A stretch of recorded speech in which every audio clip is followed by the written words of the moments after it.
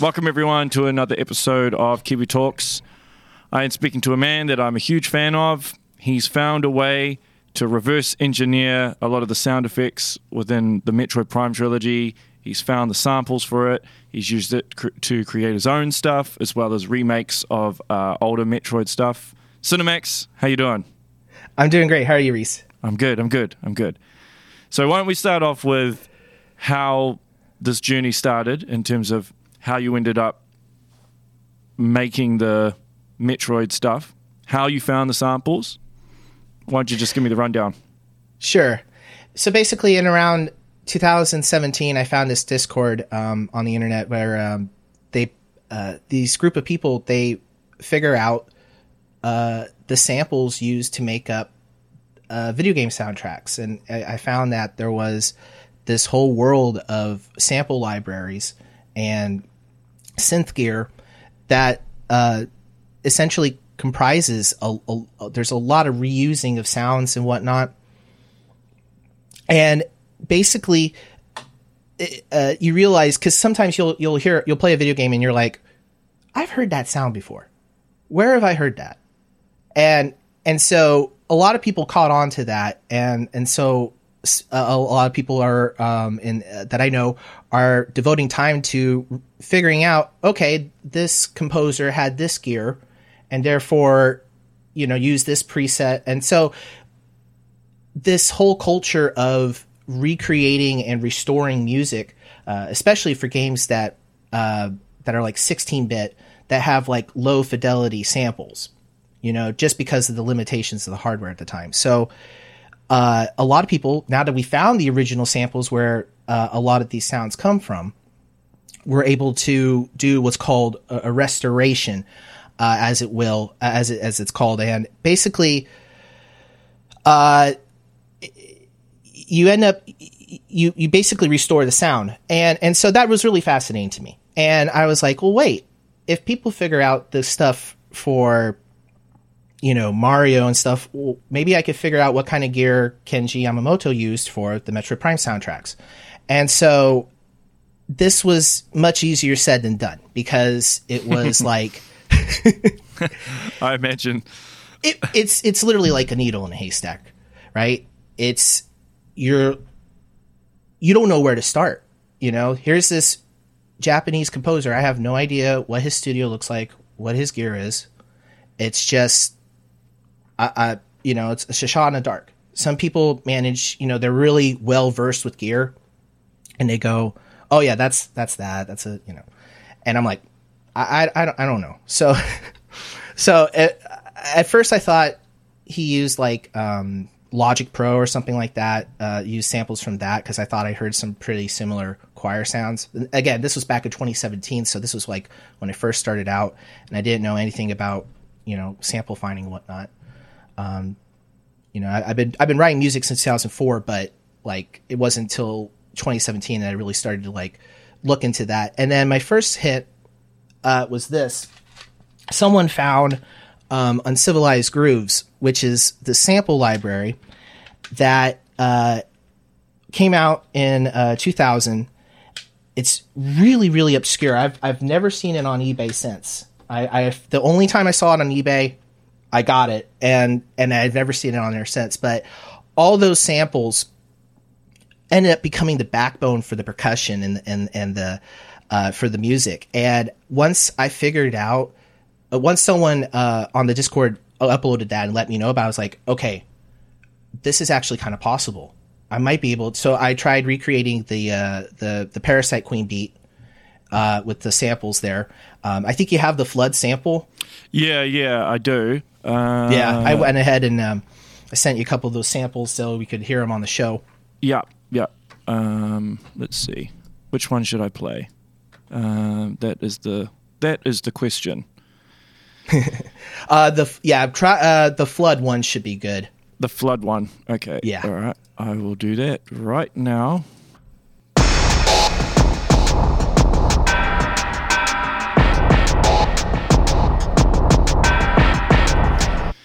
Yeah, so that's an interesting sample, I find, because obviously it's got a lot of the standard and the weird pipe sounds that became Yeah. iconic with it. So when you got that CD, because obviously some of those samples, as I've seen and heard, they already have a reverb on them or a delay on them.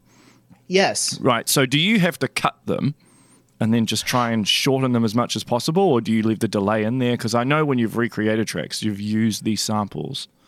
Yes. Yeah. It's really fascinating because when I use these samples, you get the vibe, and then you compare them to like the actual song.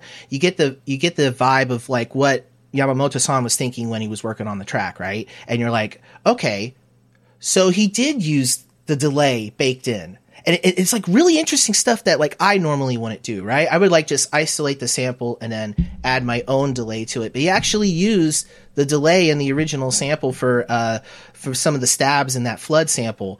And that really surprised me because it was like, well, that's a completely different tempo to what the actual song is. And I don't know if that was done because if it's like budgetary constraints and he was hurrying or something like that. But cause that's the other thing too. It's like, there's just so much music. Yeah, it's just really fascinating. Cause like sometimes he'll snip samples. So that way it's just, there's no delay at all. And it's just the dry sample itself. Basically the method of attack, as it were, with the Uncivilized Groove CD is you basically, the loops come with their own stems, so you just find the stem that you need that has the sample that you want, and you just isolate that and trim it. But there was one track, oh my gosh, I'm forgetting the monster's name. The ice monster boss in Phendrana Drifts. Sheegoth, is it? The Sheegoths are the ice. Oh, Thardus? Thank you. Thardus, yes. Yes. How could I forget the Galaxy Quest monster name? Pretty much. There's the one loop M room, I believe. The guy, Kenji Yamamoto, just used it as is. No editing whatsoever. It's like, not even time stretching or anything. It's just the raw sample. He just plopped it into the song.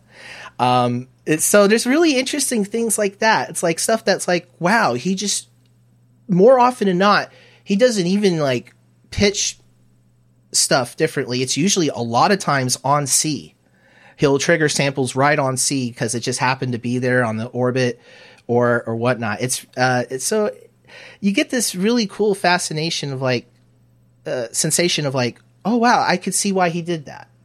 Oh, he increased the attack on this a little bit to kind of make it a little bit more spookier. I get that, and going through that mindset and that methodology, it helps, I think, kind of reassure you like, hey, okay, cool, I am doing music production right, because this is stuff that I would do too. You know what I mean? It's kind of like a feedback loop, as it were. Yeah, that's true. Because I think when I first heard the soundtrack, I sensationalized it in my head. I'm thinking, he must have designed these sounds from scratch.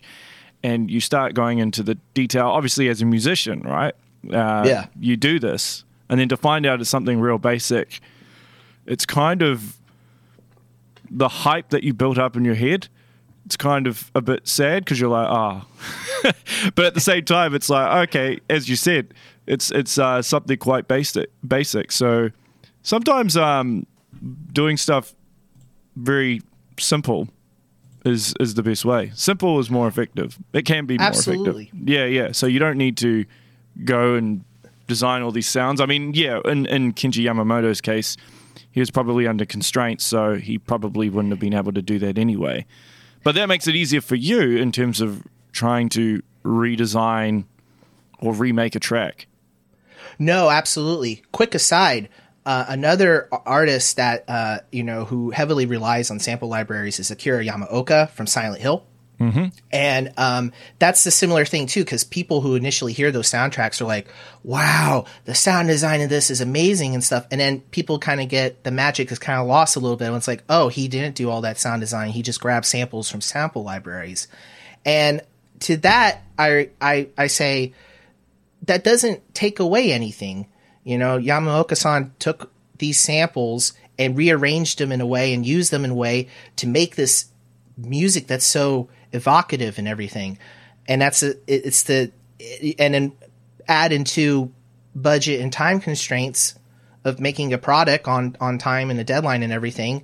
There's no other logical answer than to use presets and samples, and there's absolutely nothing wrong with that. So was there a before and after that? So when you started building the sound library for Metroid Prime, did that change the fundamental way that you did music or the way you did sound effects? I never had like hardware before this. In fact, I didn't even have a proper MIDI controller before this. I only got like my real 49 key MIDI controller like in 2019. Before that, this was all hobbyists, and I would just, use my computer keyboard for a MIDI keyboard. And, but now that I've been very, very fortunate enough to obtain the sound modules, the EMU sound modules and the microKORG, it's got me way more familiar with MIDI. It's got me way more familiar with recording audio.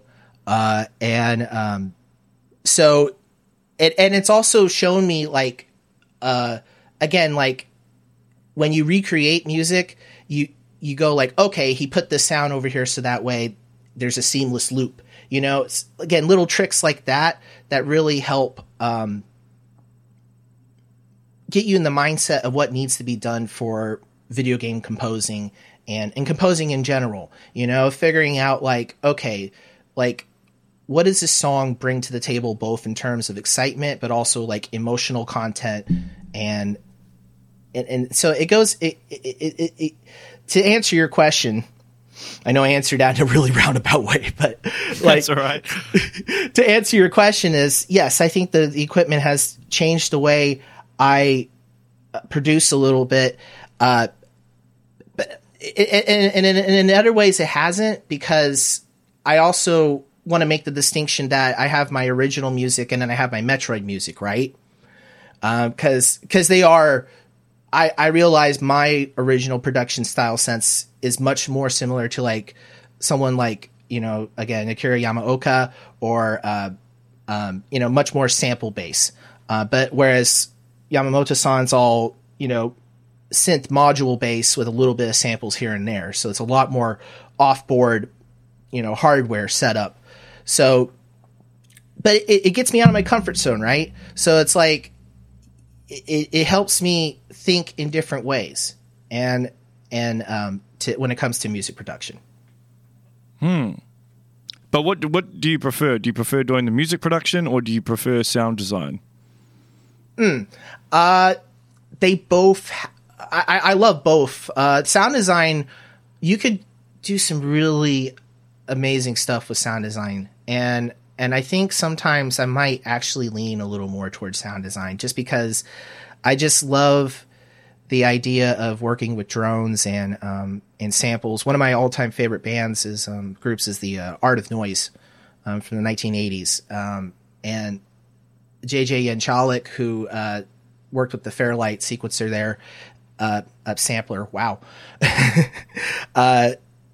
He loads these crazy samples of like grunts and these insane drums and stuff that were so industrial sounding, and yet he was able, the whole Art of Noise team were able to make this music that's just so artificial sounding yet melodic, and so I've always liked the idea of creating music with unconventional instruments or unconventional sound design. So, but to create that music, you need to do the sound design first, and oftentimes I'm usually, like, whenever I'm listening to a track, I'm often listening to the minute details in the background, going like, oh yeah, I like that reverb there. I've noticed that my listening as I've grown, being a casual video game soundtrack listener to a person who's, been doing music production for a while now, I've noticed how my tastes have matured as well as my ear. My ear is more sensitive to the minute frequency changes and things of that nature. So that's something that I found really fascinating as well. So you managed to reverse engineer the file format. Was it AGSC? I think it is. Yes, the Metroid Prime I was trilogy? Yes, that is correct. So first off, I have a couple of friends. They run what's called URDE. It is essentially a PC emulator for Metroid Prime, and they're actually reverse engineering the whole game and going to try to make it legally playable on PC. And it's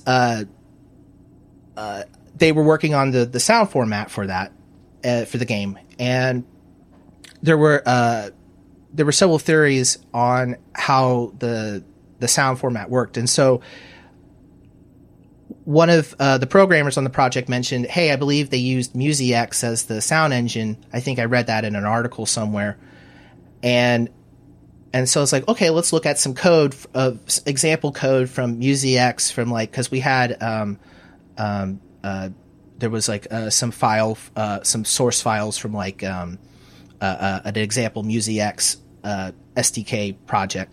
And so by comparing the chunks in those files and looking at the AGSC file format in Metroid Prime, I was recognizing patterns. Mind you, I've never, at this point, I never done any hex editing. This was the very first hex editing I ever done. And I was just diving in, looking at looking at the hex characters and going, do I see any patterns? Right?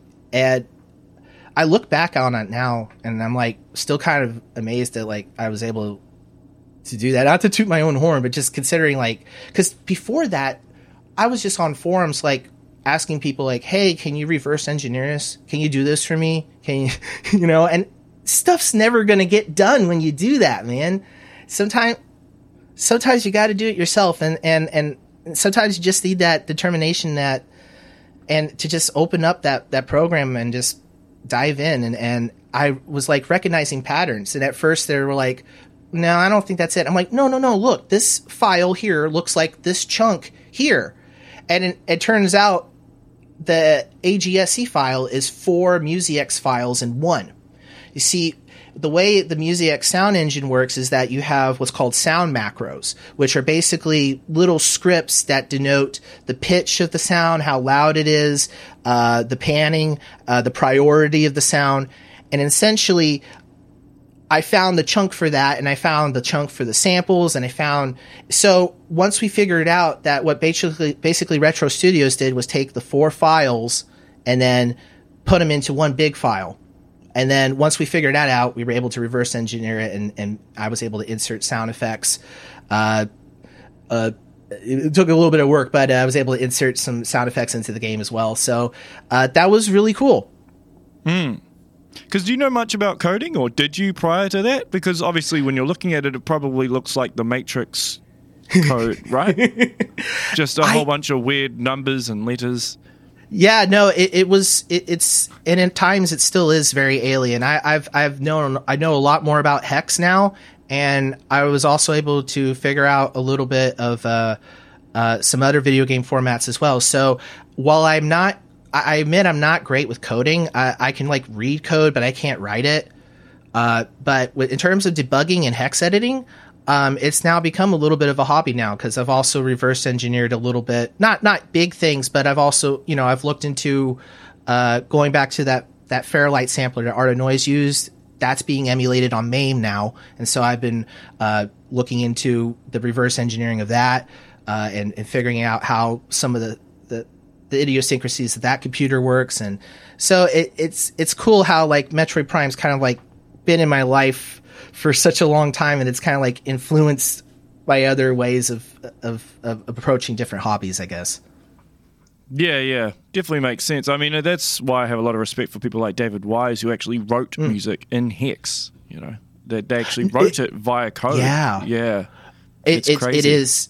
It is crazy because there was a video game that I reverse engineered a little bit of the music format, and looking at the MIDI data, and I had to go in and remove a couple of bytes of hex, and I'm I can't imagine someone like David Wise going in and writing music. this, which is again another really similar process to what Koji Kondo would do with Super Mario Brothers, and they had to write their own assembly drivers, like their own NES drivers in assembly code, and I mean, not even an object oriented language like C. So I have a lot of respect for those guys, because that's just and it kind of like it is today. You kind of have to have a lot of hats, to get stuff done nowadays. And that was kind of the same mentality back then. So have you attempted to make any music in Hex just to challenge yourself, or you're like, oh no, hell with this? I was able to, I've done, there's tracker stuff. That's almost like writing in Hex. It's a lot easier, of course, but it's at the same time, there's you have those walls of numbers flying by and stuff. And that could be a little bit daunting at times for me personally. But no, the tracker stuff is probably the closest thing I've done to what closest to Hex writing, I guess. So in regards to the actual music samples, because Kenji Yamamoto used stuff like Orbit 3, he used some Korg stuff. Is it the Proteus 2000, 3000? Yeah, the Proteus 2000, that's correct. 2000, yeah. So obviously, how the heck did you find out that he was using this equipment? And then obviously there's probably stuff that he used that was just the standard sample, but then stuff would have been EQ'd or modulated. Right. Yeah. So how did you work out all of this stuff? Well, so once I figured out that, Uncivilized Grooves was the sample library, I was like, well, there's got to be other stuff that's been used. And Paper Mario has patches from the Proteus 2000 that are used in Metroid Prime. And so I was like, okay, these are definite sounds that have been reused. These aren't just sounds that Kenji Yamamoto created. Again, this was my own self-discovery of like, this is how composers work. They don't, use, they don't sound design everything. So it was literally like a needle in a haystack situation. My only lead was the fact that Super Metroid had samples from the EMU Proteus sound module. The EMU Proteus sound module is a staple of the 90s, because it was one of those. It was a sound module is like a sampler, except it's just a little more robust, and it has all the sounds on it's essentially a rompler. It's a better way of putting it. So all the sounds are on the ROM, and you play it through the MIDI keyboard. And they were like workhorses in studios, because they had all these sounds, and so you hear them on cartoon soundtracks and all this stuff in the 90s all the time. And so some of those samples showed up in Super Metroid. So I was like, okay, well, maybe Yamamoto-san used EMU stuff into Metroid Prime. It's a theory. And so I managed to someone uploaded a YouTube video with a demo for the Orbit 3. And I was like, I'll give this a shot. And the first sound I heard was the noise hits. I'll pull it up right now. It was like, when I heard these, I was like, let me cue it up. There we go. I heard this.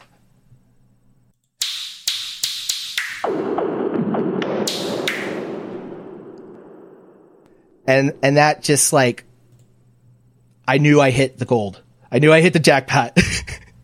And then the one right next to it is literally my favorite sound from the Metroid Prime trilogy, is this ion pad.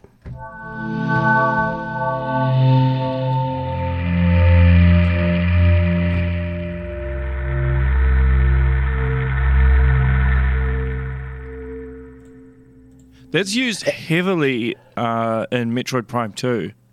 Absolutely. Yeah, that specific pad. Yeah, this one is... So did he do anything to that pad, or is that just how it is? That's... So one of the few tracks I've created from Metroid Prime is Aegon Oasis, which is where this patch is used.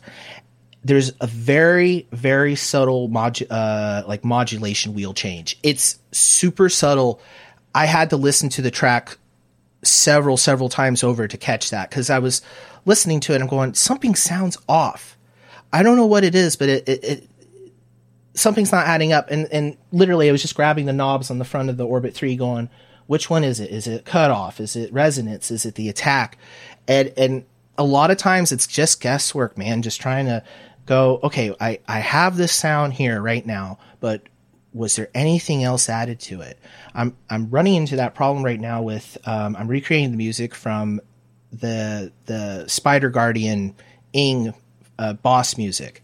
And there's this really cool choir that plays, and I can't figure out the exact sound because like all the choir samples in the Orbit 3 kind of sound the same, and there's like a chorus effect on it, and I don't know if that chorus effect is on the Orbit 3 or if it's on outboard gear, like on an effects pedal.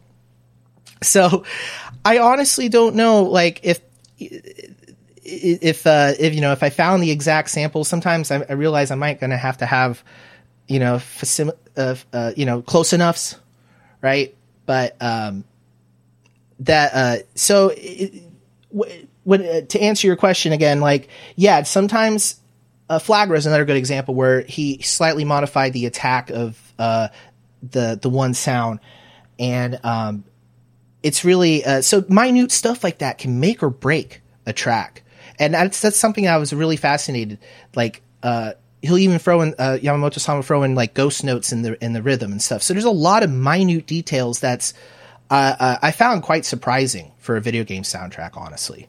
Because he'll use a lot of layers as well. Because I know you recreated Torvis Bog. And obviously there's the video online for people who haven't seen it, and it's got a breakdown in Fruity Loops of all the different layers that you used. I mean, there's heaps. What is it, like 18, 19, 20 or something? It's complex, and it was really even more fascinating that I wrote that Torvis Bog recreation with the software version of these hardware modules with the VST plugin. So, cause that's quick aside. I want to again express my gratitude to Speedy for helping me get the Orbit 3.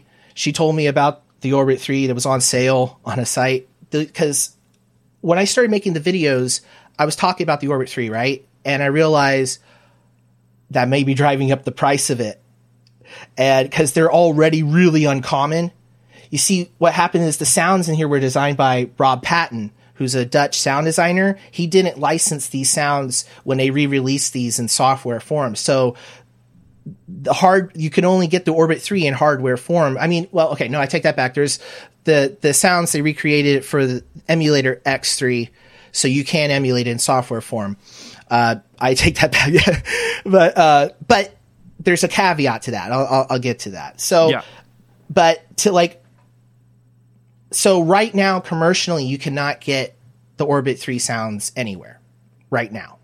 So I was very, very fortunate to get an Orbit 3 right before the prices started jumping really, really crazy. Like the last time I saw on eBay, they wanted like $1,100.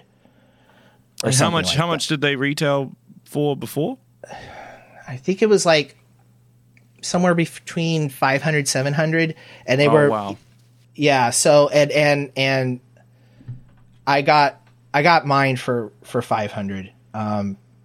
But it was, I realized how incredibly lucky. And the other thing that I was really lucky with was that there's an Extreme Lead ROM. There's three sound modules that I believe that Yamamoto-san used. There was the Orbit 3, the Protus 2000, and then the Extreme Lead 1. The Extreme Lead 1's annoying because there's variants of the ROM. So there's the Extreme Lead 1, and then there's the XL1 Turbo, which has more, it's ever so slightly different. And I realized that, and rarer, and I realized that Yamamoto-san used the XL1 Turbo. But I was very fortunate when I had the money to purchase the ROM for it. I was like, I found one on eBay. I was like, this is an okay price. I guess, maybe this is it. Maybe I can work around with it. And I just happened, by chance, by luck, happened to get the right rarer variant ROM. So it's almost like fate. Yeah, I guess it is, isn't it? Yeah, makes sense. So what's the plan going forward? Are you going to recreate every single track? Are you going to recreate Super Metroid or Metroid Fusion and Metroid Prime Star? What's the goal here? Right now I'm just enjoying the fact that I could recreate music and I can make music that sounds like Metroid Prime. I realize, as I mentioned earlier, like the amount of music. I realize the amount of music to recreate is just astronomical. And again, it gives me a further appreciation to, all these composers that work in video games, just the amount of output they have to produce for these projects. And so that being said, I realize that it's going to be very, very difficult at a day job in of itself to be able to find all the samples, find all the presets and the patches, and recreate the whole soundtrack, because there's the soundtrack was mastered in 32 kilohertz sampling rate, so it's not like a 16-bit game, right? It's 32 kilohertz is not great, but it's better than 22, it's better than 16, it's better than 8. And so at the same time, I don't want to make it sound like I'm giving up on Metroid music, because that's not what I'm saying. I'm just basically saying, like, I realize that there is, the effort to try to recreate the whole soundtracks and stuff. It is, again, just astronomically high, and, with a day job and everything, that's just, fair enough. But that being said, tracks like Torvus Box, tracks that really mean a lot to me, that, that songs that have influenced my creative output, I definitely love to visit and take a look at, because again, I feel like I'm in his shoes recreating the music, right? And it's like, you get a really interesting introspective of the music production behind it. You kind of, it's like the Wizard of Oz, just, pulling back the curtain, Yeah, for sure. Have you thought about maybe starting a Kickstarter or speaking to OC Remix or trying to get the word out there? So maybe, I don't know, it would be possible to fund this, so you'd actually could set the time aside to actually do it. It's if you wanted to do it.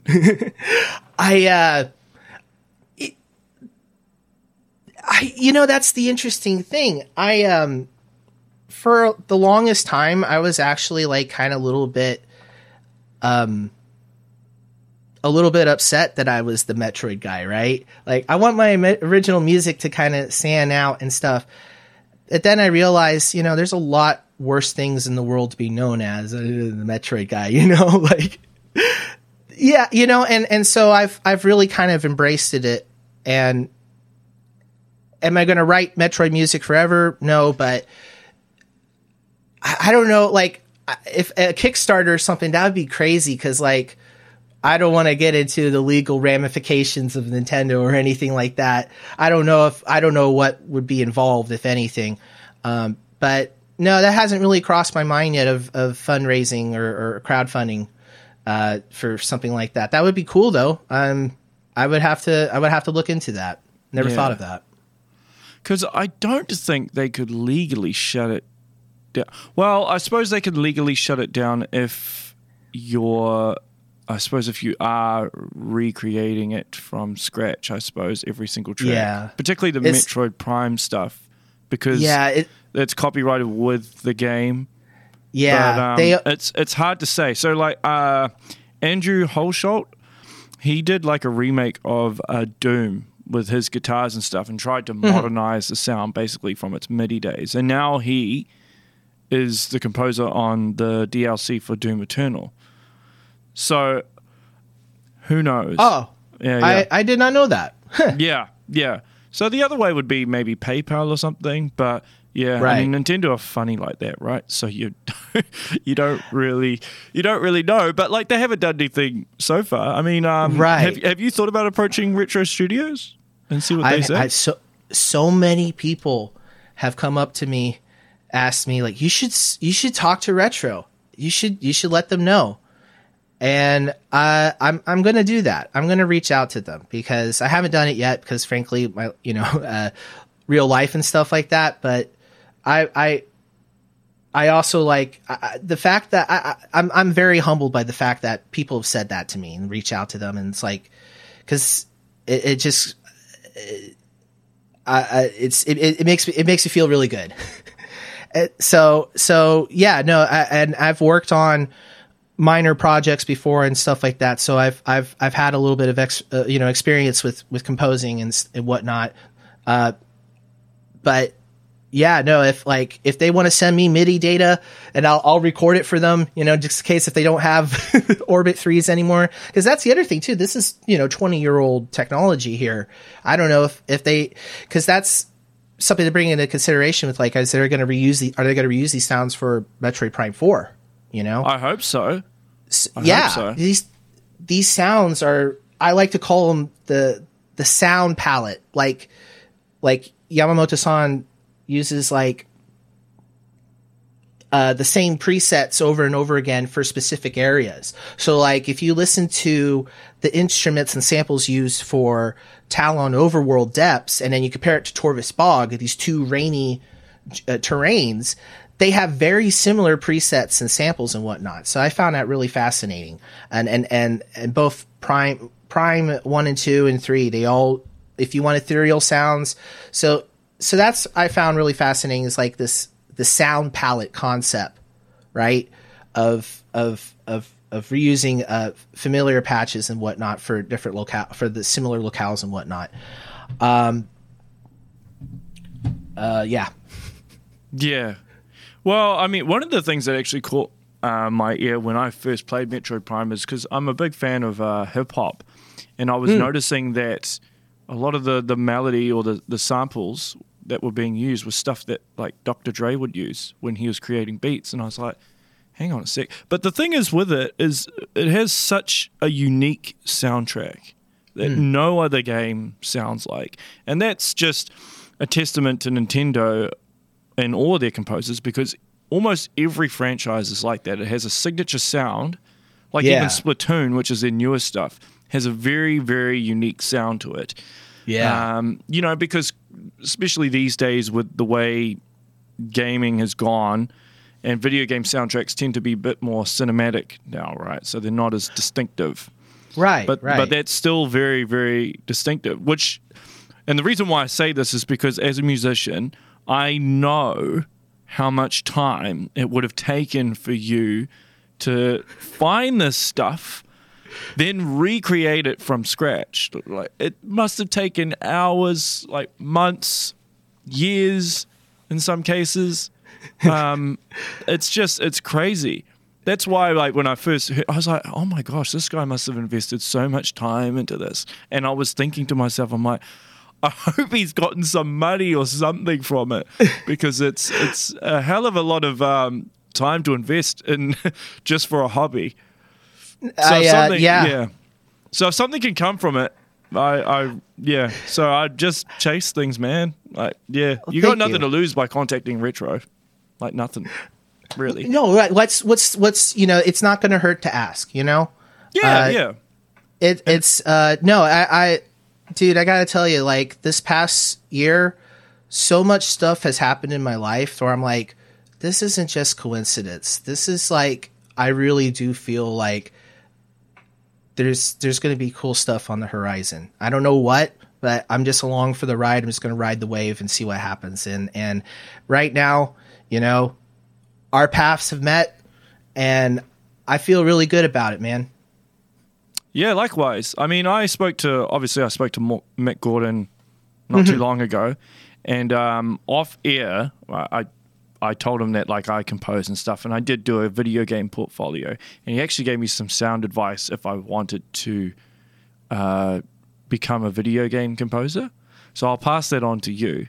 And basically, he said that you just find out who the sound person is or who does the engineering for the audio for any game company, and then you just send them your portfolio. That's the best way to do it. So if that's something you wanted to pursue further, just you don't even like just retro, obviously, but then you could also contact other video game companies because it could be something that you end up doing full time. No, absolutely. I would absolutely love to have a composing gig full time. It's my dream, honestly, you know, and to be able to have a living off of that. I've written music for, you know, short films and stuff like that. So I know I can do it, you know, I have to admit, like, you know, when I started writing for the longest time, like back in 2004, for the longest time until, you know, I started doing this Metroid thing, I was just a hobby, right? And now that I've you know, a lot of stuff has changed for everyone recently, you know, with the pandemic and stuff. And I think a lot of time that, you know, I'm going on a little personal rant here, but, you know, like, you know, it gives you some introspection, right? And I had to go through a lot of introspection with myself and my music and who I am as a person. And that really helped out because now I feel like for the first time in my life that I'm writing music the way I'm supposed to be writing it. I'm not doing it just for fun. I am doing it just for fun. That's the most important thing, but I'm doing it with a purpose too. I'm not just like willy nilly. I'm like, I want to make music that can entertain people and make people happy. And so at the end of the day, if you know, if you know, a composition career or something doesn't work out, I'm still very happy with the fact that, you know, you reached out to me about my music. I mean, to me, that's success right there. Well, hey, I very much admire you, you know, and I think it's cool what you're doing.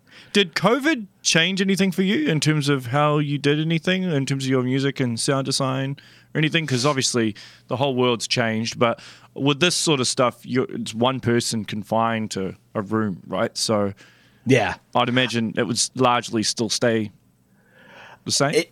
It's pretty much been the same. Again, I've been very grateful that I have an at-home job before everything happened, so the transition was fortunately pretty seamless. But in terms of music, no, it's kind of always been pretty much the same. Fortunately, I think if anything that has changed, now that I think about it, it's probably the emotional impact, the emotional connection I have with music now, you know? Like, I think before then it was just like, oh, hey, it's music. And then, it's funny because, you know, my wife, she loves music too. And she has this, it's funny because like, I know all this stuff about music production and she has this whole vast knowledge about music culture and all these, you know, great bands and groups of people I've never heard of before. And it's like exploding my mind with this knowledge of music, and it's like, this is inspiring me, this is giving me new ideas. I never thought of writing music this way before, so it was kind of like really cool to get that introspective. Again, I've been using that word a lot. That's all right. It's a powerful word. It is a powerful word.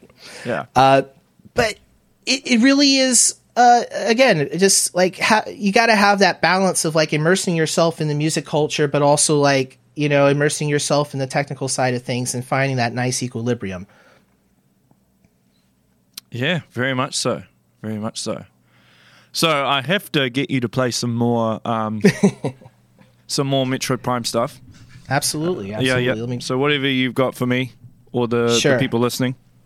Sure. So we're going to fire up the Aeon pad again because I just love the sound so much.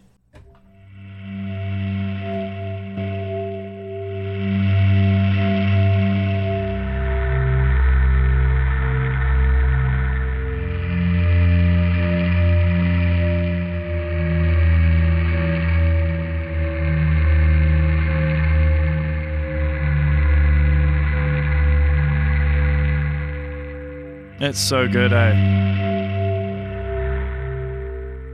And then I suppose, is it the same, like with the, because is that Aegon Wastes? Is it? Or is that yes. Yeah, Aegon Waste. So does he use the higher pitch sounds at all? Yeah, like that's actually it's interesting because it's kind of like a bit of both.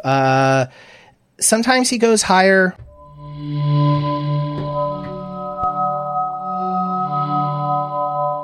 Sometimes sounds change really drastically in the higher pitch. For example, I'll pull up on the extreme lead this Byzantine Bell preset. This is used in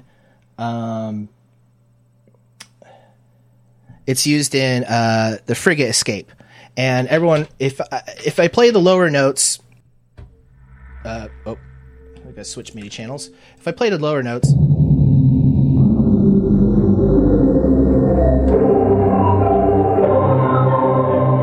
it's a cool sound, But if I go to the higher notes,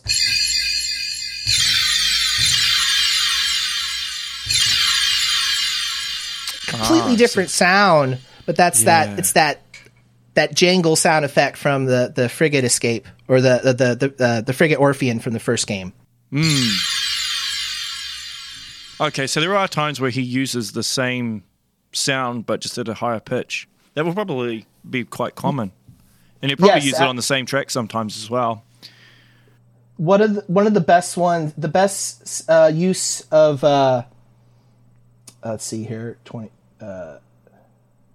One of the best. There's a preset here called More Senses. Here we go. More Senses is amazing because it's an extremely versatile preset that Yamamoto-san uses a lot, both low and high. This is actually pretty funny. So high end, it's used for, again, Frigate Orpheon.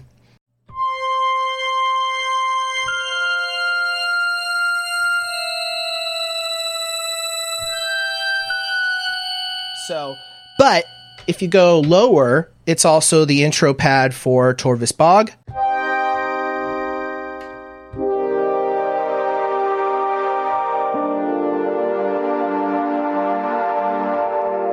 You go lower still. That's awesome. You go lower still, it's the drone for the pirate lab in Frendrana Drifts.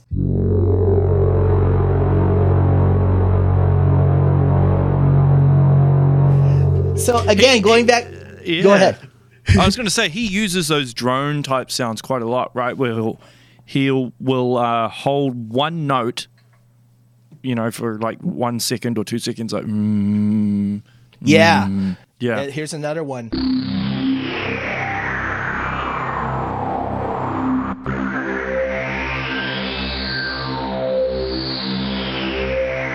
Is that Frendrana Drifts? Is Yep, that the opening intro? Yeah. Yep, that's absolutely correct. Metroid Prime really introduced this idea of a wall of sound, right? Or like a drone, right? Just this bed. And let me see if I can pull up one more. There's this idea of just having something in the background to kind of just give your ears this ambience, this space, much like how reverb, when you add reverb to something, it just gives this space, this ambience that really makes you feel like you're there. Well, this is kind of the same psychological concept. So let me go ahead. There's BPM. That's the what I'm looking for. Yeah, it's fascinating stuff.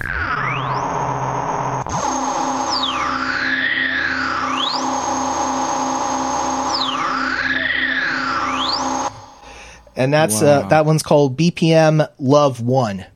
And it's just these random presets, and it's that's in the background for the title screen for the first game.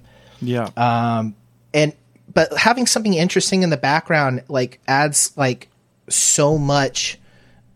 That's to me that's a really cool music production tip where you're writing something for psytrance or something or hip hop or whatever. Just having I wish I could remember the track, but there was some early 90s hip hop track I was listening to that it had this really nice city ambience in the background, sirens and stuff. And it was I was freaking out for almost where's the sirens coming from?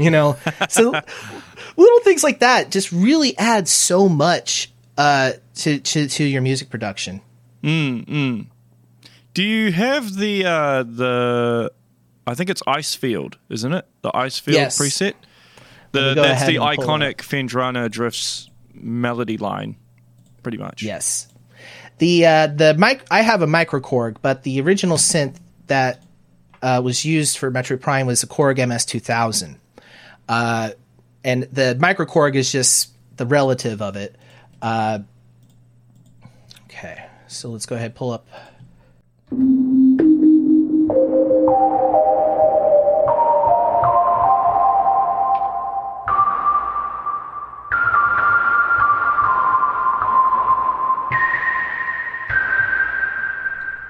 Let's see here.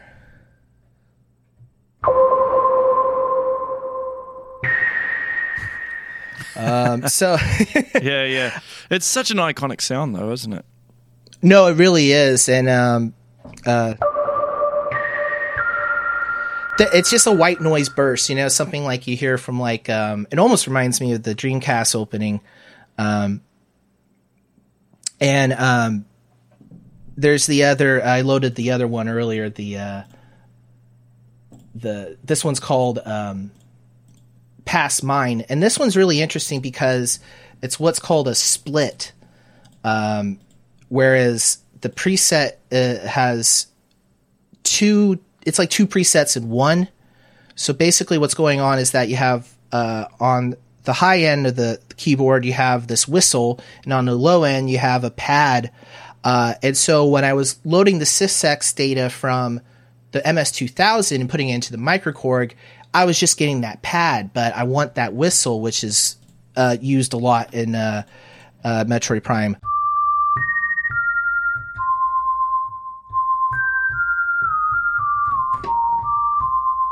A little bit rusty. yeah. It's a sine wave, isn't it? Yeah.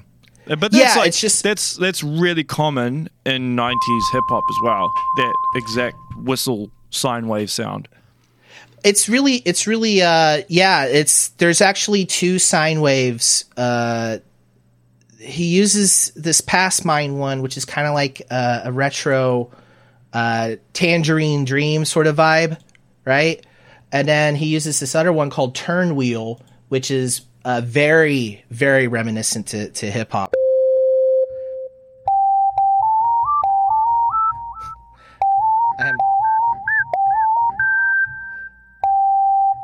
So there's, and I'm playing at an octave lower too. I'm but I do a lot more sequencing than playing in real life, as you could tell. But nevertheless, it's.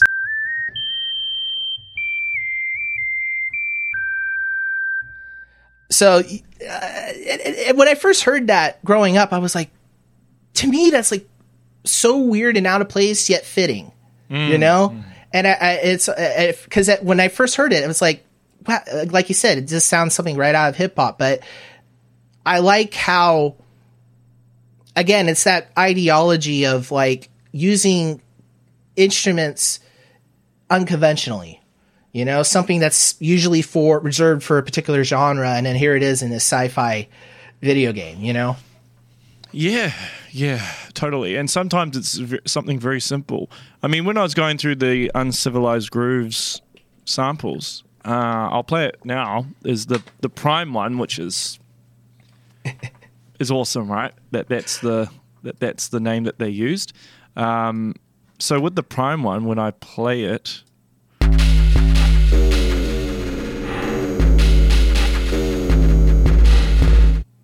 Yeah, so you can hear the Phase On Minds drum track in the background. So it's crazy that he would have just taken that sample, then just chucked some kind of drone pad string thing on top of it, and then I think there's a choir as well, and then that's pretty much it. Yeah, no, and then there's you've got it. You've got the entire track, and it works well. There's the pad there is phase flips from the Proteus 2000. No, that's not it. But no, yeah.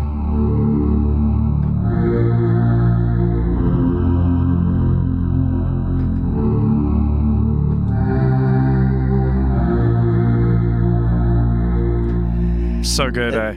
So good.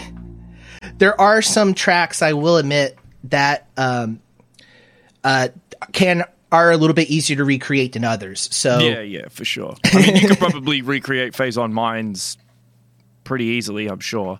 It would take you, I don't know, maybe a couple of hours. Yeah. Possibly. If you knew exactly if you could break down the particular drum track. And right. Yeah. I actually tried recreating Phase on Mines a little bit, and what happened was, I'm not sure what exactly they did to the drum loop, but it was ever so slightly different. I had to do all this chopping to match it up with the original song, and I'm not sure. I never was happy with that approach. I haven't re-released that. I haven't re-released, but I haven't released the track yet. Because of that, I wanted to see if there was if they approached it a different way, a little more accurate way. But that's my perfectionistic side of me. So sometimes I just gotta let the tracks go. And it's like, this is the best I can do. But hey man, I totally understand. As a musician myself, even with these podcasts, sometimes I'm like, I don't even want to release this. It's not up to my standard. But I just end up doing it anyway, because even if I don't like it, there's bound to be someone that does. Right. No, exactly. Yeah. And that's the right mentality to have, Yeah, it's hard. It's hard. So I totally understand, because when you're a perfectionist, creative people, right, we tend to be like that. Yeah. So it's like, you just see all the flaws in it.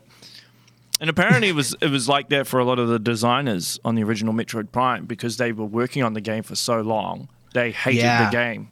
They didn't even like it because all they saw were the flaws in it, right? Yeah. That's that. I have to wonder, that the development history on Metroid Prime is just absolutely fascinating, and that I'm sure a lot of other developers besides Retro have run into that issue of having the they see just all the cracks in the facade and everything, and that. I tell you, that would drive me nuts. I'm just but I that game and GoldenEye, those games are the teams on them were like GoldenEye, for example, was just no one made a game before with that team, and with Retro, it was this is their very first game, and these games were made, but with this trial by fire vibe to them, rather. And I think that's another reason why I like Metroid Prime 2. I think maybe there was a little bit more love now that they've given birth to the first game, right? I don't want to say that though, because obviously there's a lot of love in the first game too. I don't want to take that away, of course. But yeah. Did you know that with the second game, they completed 75% of it in 3 months? Because they were behind schedule. So basically the dark areas, they bit off more than they can chew. And so they ran out of time, so they had to do 75% of the game in 3 months. They had to meet this deadline. So when people criticize Metroid Prime 2 for certain reasons, it's probably because they didn't have time to fully flesh it out the way they wanted to, say the dark areas or the Sky Temple keys, or just with the insane difficulty in some sections. It's really fascinating as well, because with that, and even with the original Metroid Prime, because it's a combination of East and Western design kind of fusing together. Yeah. I've always found that fascinating, the collaboration between both studios, I think that's what made the game really, really good, is that, again, is that hybrid mentality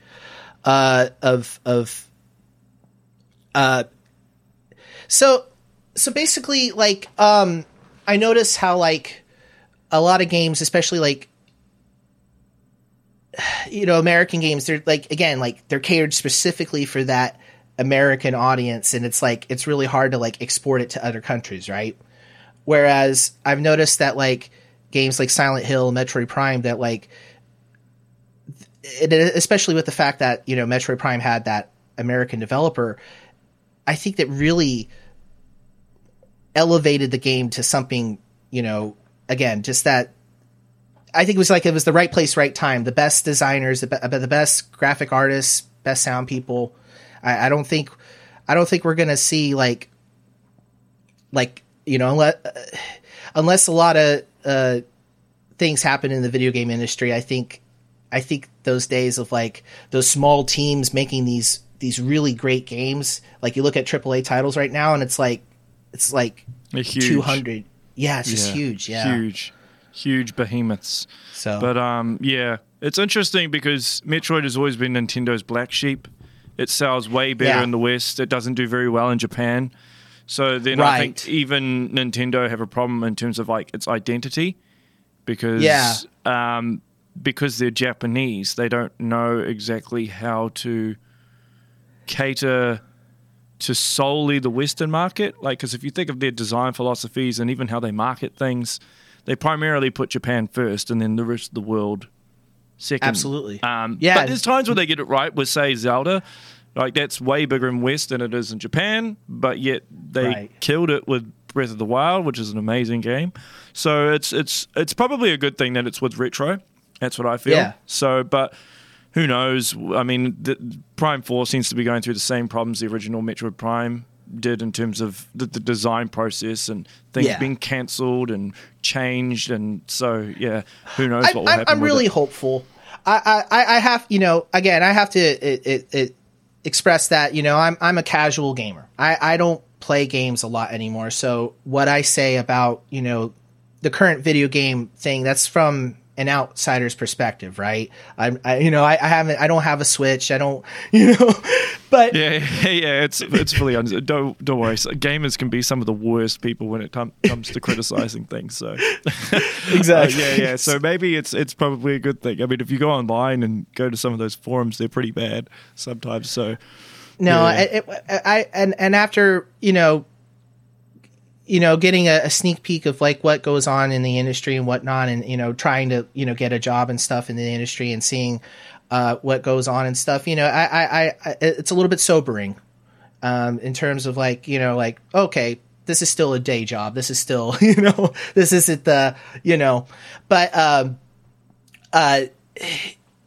because I'm hopeful for Metroid Prime 4. I think I will say, like, you know, this is a completely different retro from 20 years ago. So, you know, but I'm sure that they're going to do something that's going to make a lot of people happy. It's Nintendo, and the fact that they were smart enough to go, hey, this is not going to be up to par. We're going to have to delay the game, you know. I think it was probably the right move. Final question before I wrap up. Yes. If the opportunity came up to, say, work under Yamamoto-san on Metroid Prime 4, would you do it if the opportunity arises?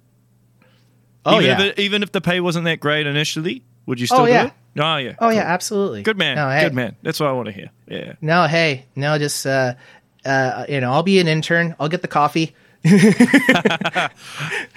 No, like sometimes that's what you got to do. Yeah. So yeah, got to be the gopher, you know. But like, yeah, no, I would. That would be an absolute amazing thing. I would know.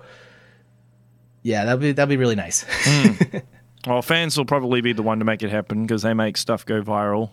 They get the words out. They get the word out there. Even if you or me are unable to do that. So yeah, I hope everything works out for you, man. I really, really do. You're a talented guy. Thank you so much, Reese. And yeah, so if anyone wants to follow you, your Metroid stuff and your original material, where's the best place for them to go? Where's all your social media? I have my YouTube's my main social media. It's so just Google Synamax, Synamax, and that's where I have all my uploads of both original music and Metroid music. I have my Bandcamp, cinemax.bandcamp.com, where you could purchase or donate.